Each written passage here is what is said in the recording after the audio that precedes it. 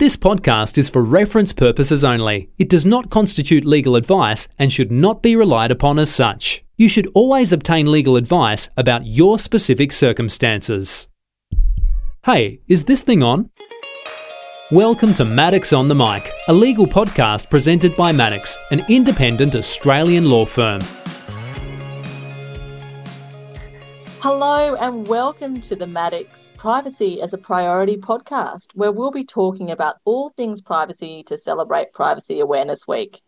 This year's theme is Make Privacy a Priority, and we'll be discussing leading cases, changing regulatory expectations, and the real challenges in this evolving space. My hope is that you'll be inspired to action just one new thing to make privacy a priority in your workplace or even in your personal life. My name is Sonia Sharma. I'm a partner in the Maddox TMT team in Sydney, and you may have seen my articles on privacy. It's a big part of what I do here. I love it.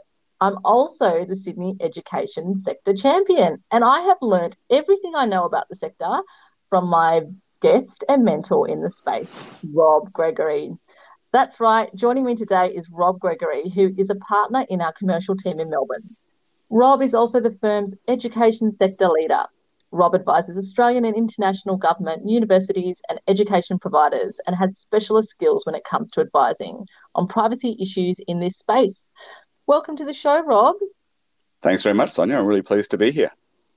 It's great to have you. We'll kick off talking about the Commonwealth regime, and the OAIC actually did release some guidance to say, look, we understand that you had to pivot really quickly last year and roll out, online technologies and facilitate learning in a COVID environment. But what the Commonwealth has said is that, well, we acknowledge that you had to pivot quickly, but what we expect you to do is to take a breath now and sort of go back and look at the privacy impacts of new things that you would have implemented at that time.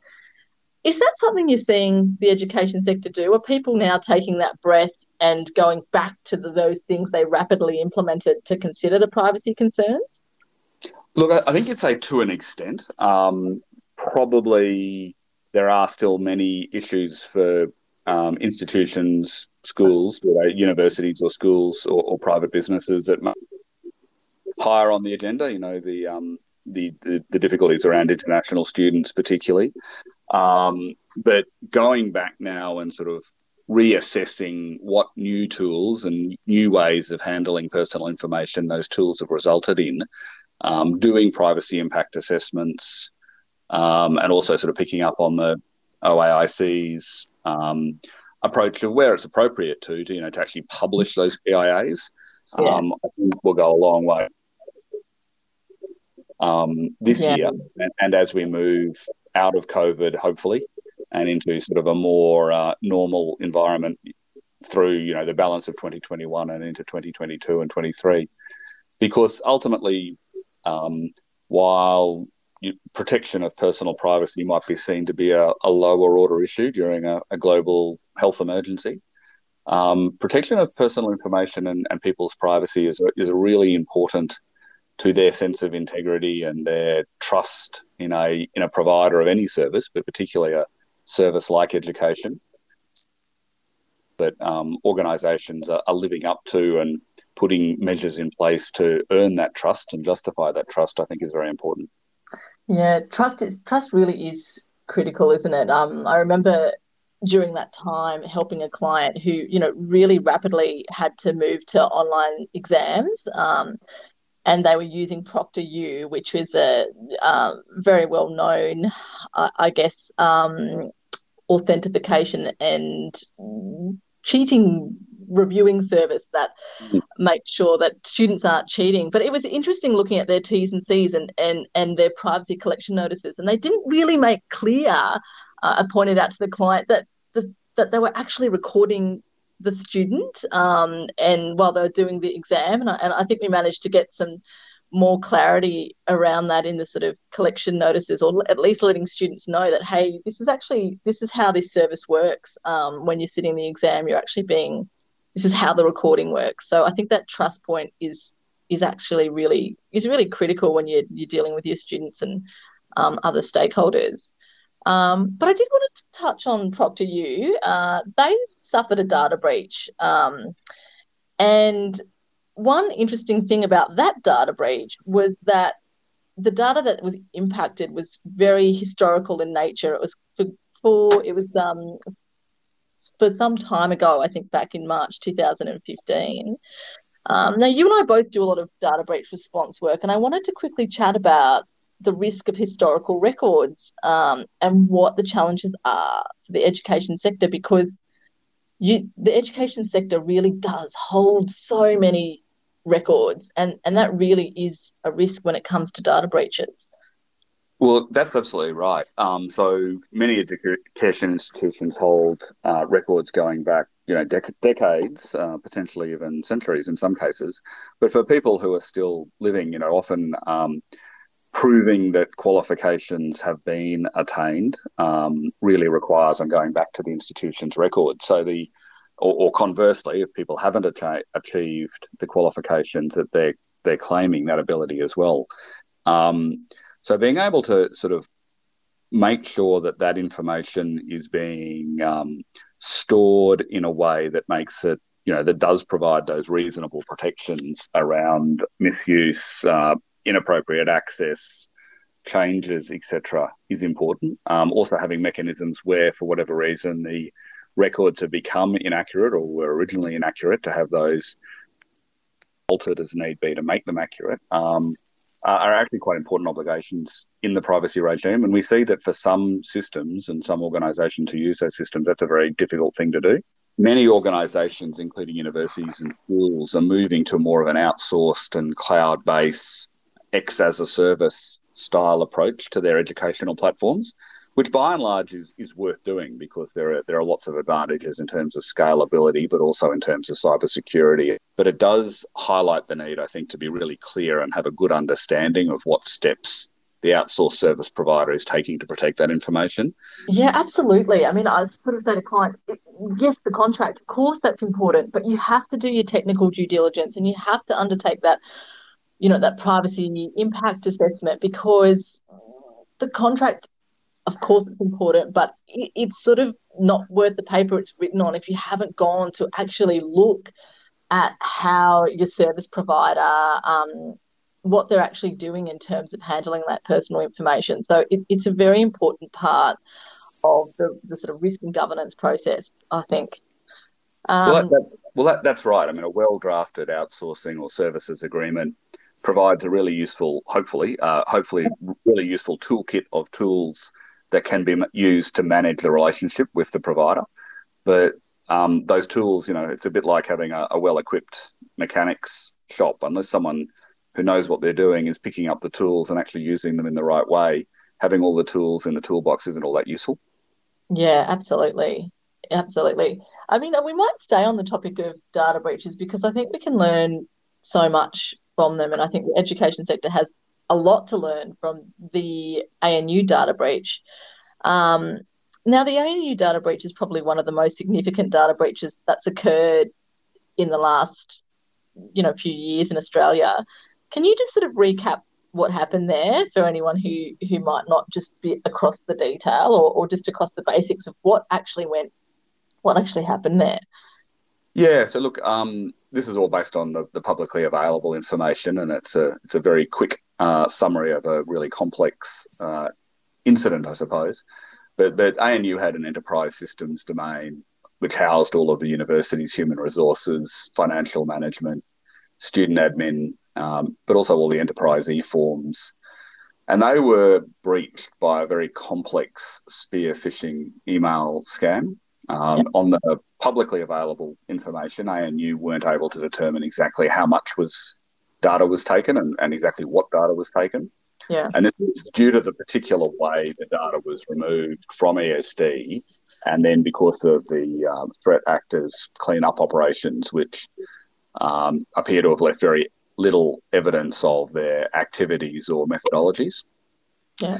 That ANU's investigations have shown that the amount of data is far less than the university university's first risk assessment, which they publicly announced back on the 4th of June 2019. So quite rightly, the university did an initial risk assessment when they first became aware.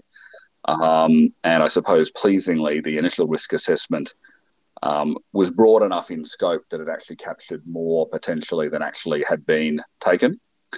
So the actor had access to data up to about 19 years old, but it sounds like on all the information now that they took far less than 19 years worth of data that they could have had access to.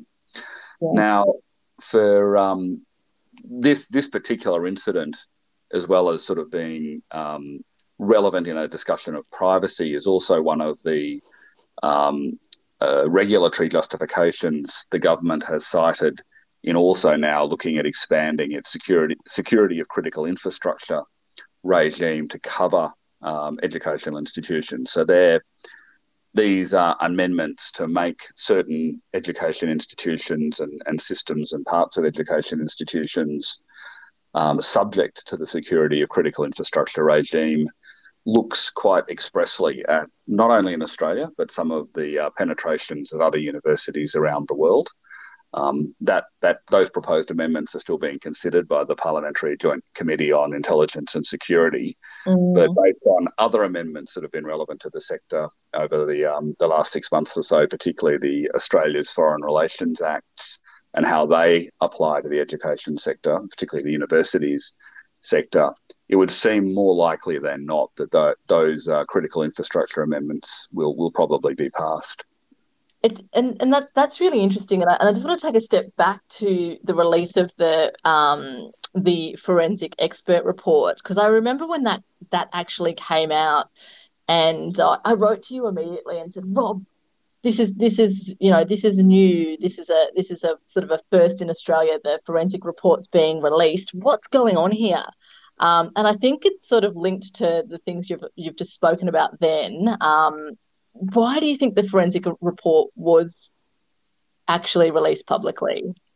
Well, I think really it comes back in some ways, if you like, to the core role of what an education institution is. It's to create and develop new knowledge, but then to share and disseminate that knowledge across society. And obviously, both of those things happen in a wide range of ways through the university's research activities, but also its learning and teaching activities. But in some ways, sharing a report like that forensic report is really helpful in educating not just the university sector, but society more broadly about what's going on. Yeah.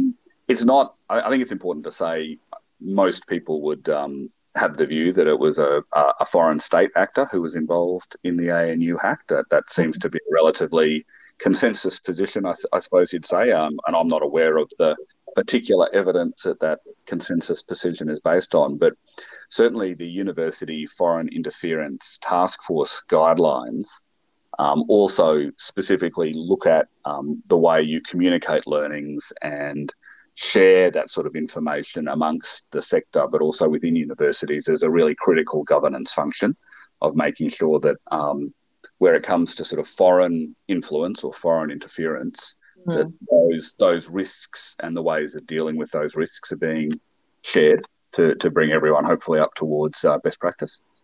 Yeah, no, I think that's right. And I think maybe that view is known within the sector itself, but perhaps not, say, students might not understand that, or parents and just the general community understanding that, that might have been the reason for the breach.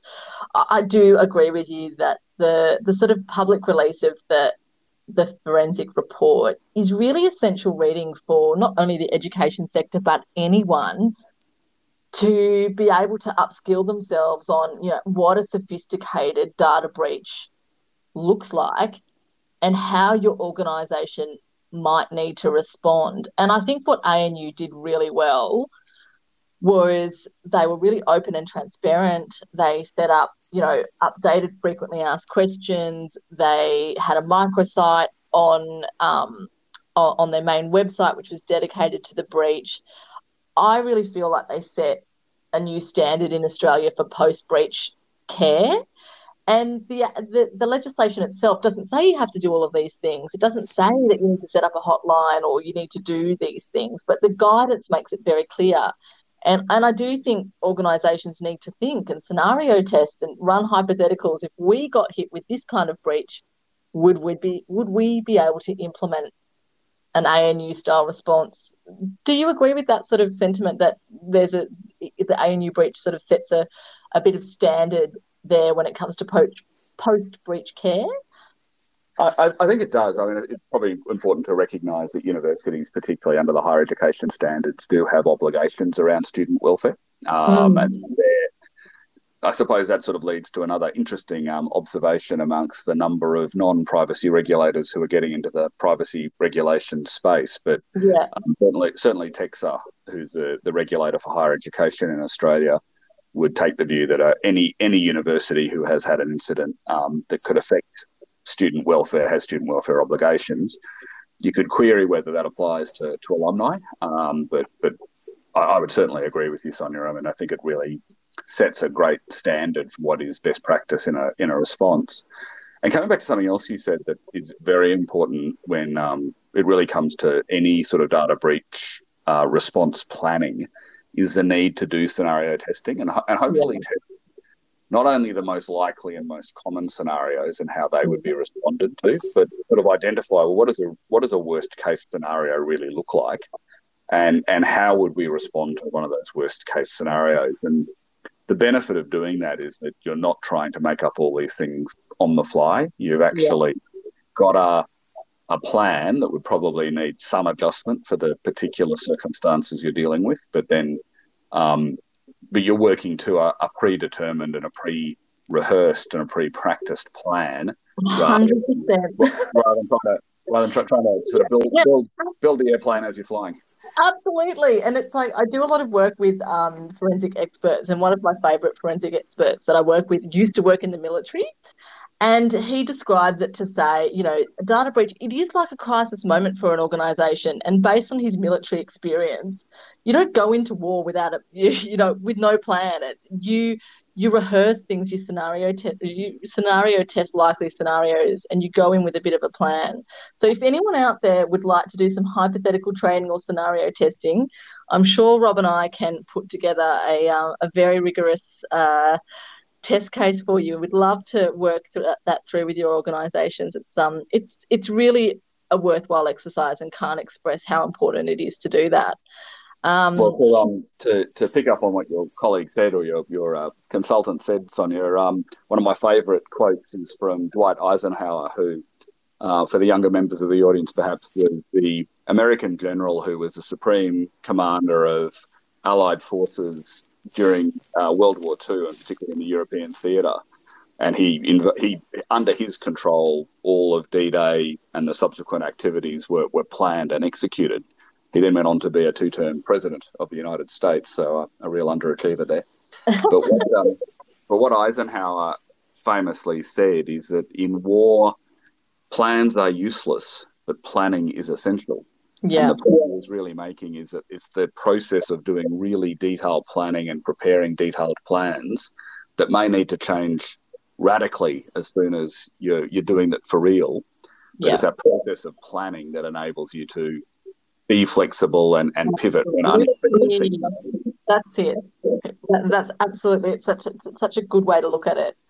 Rob, moving on, the education sector is so interesting. There's so many trends happening. I know, like the theme of lifelong learning is one, but the other big trend that we're sort of seeing in the education sphere is this idea of the student experience, and that students should have a very tailored and individual experience. And of course, with that personalisation, there is a greater collection of personal information when you're, connecting with online communities or using apps and things like that to be able to book appointments with your teachers. The more personalised an experience gets, the more personal information you're collecting. Is that a trend that you're seeing in the space, this idea of a highly personalised student experience?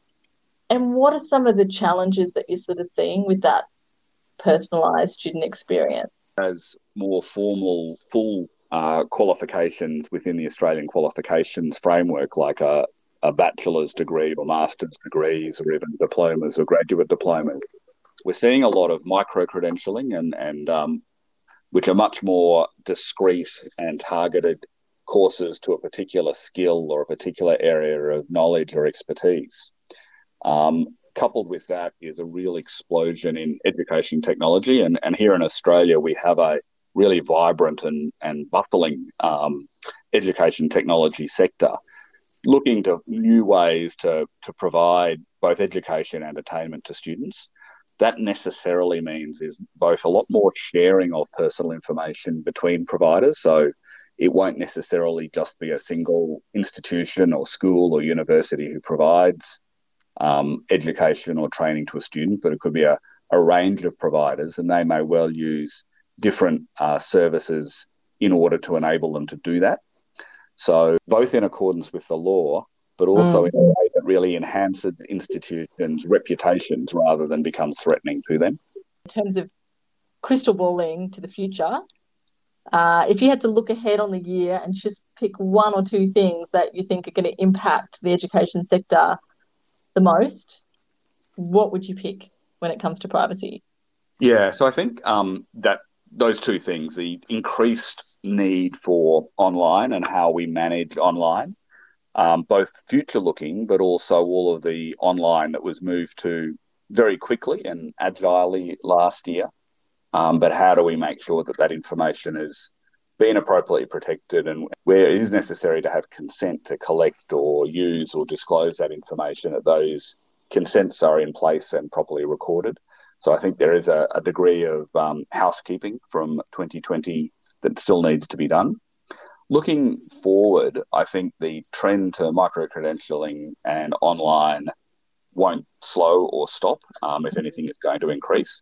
Yeah. So making sure that as organisations are working on implementing those strategies and those plans, the privacy is really front and centre as part of that due diligence inquiry that they're undertaking, and that privacy impact assessments are being undertaken and that they are realistic.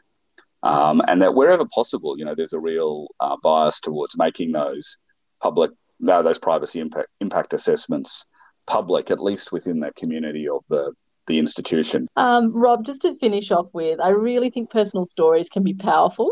And I was wondering if you had a personal story that you might be able to share for our listeners so that they can make privacy a priority this year. Two things occur to me. The first is, in your own personal life, is remembering the old saying, I guess in internet terms, it's an old saying, that if you're not paying for the product, you are the product. Yep. i.e. people are collecting your personal information for a reason. Yep.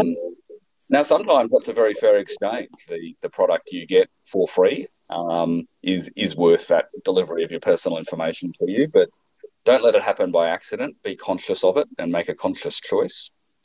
The second one is, and more for organisations, I suppose, is that one of the big trends we're seeing at the moment is towards multi-factor or two-factor authentication. That is most definitely a technology that's better than nothing, but it's not a panacea.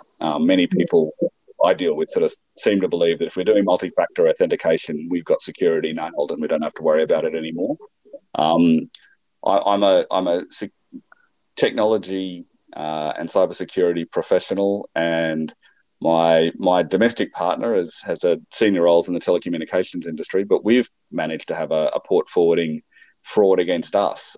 Fortunately, our bank was excellent and refunded the money straight away, but two-factor authentication creates its own problems and isn't necessarily the panacea for everything. Wow, that's something to really think about there, Rob. I hadn't really... I confess that I am a big MFA fan and I hadn't really thought about that. So that is something for all of us to sort of stew on, I think.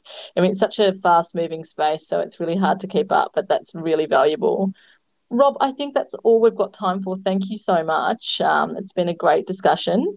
We hope you have enjoyed this episode, learned something new and got inspired to make privacy a priority.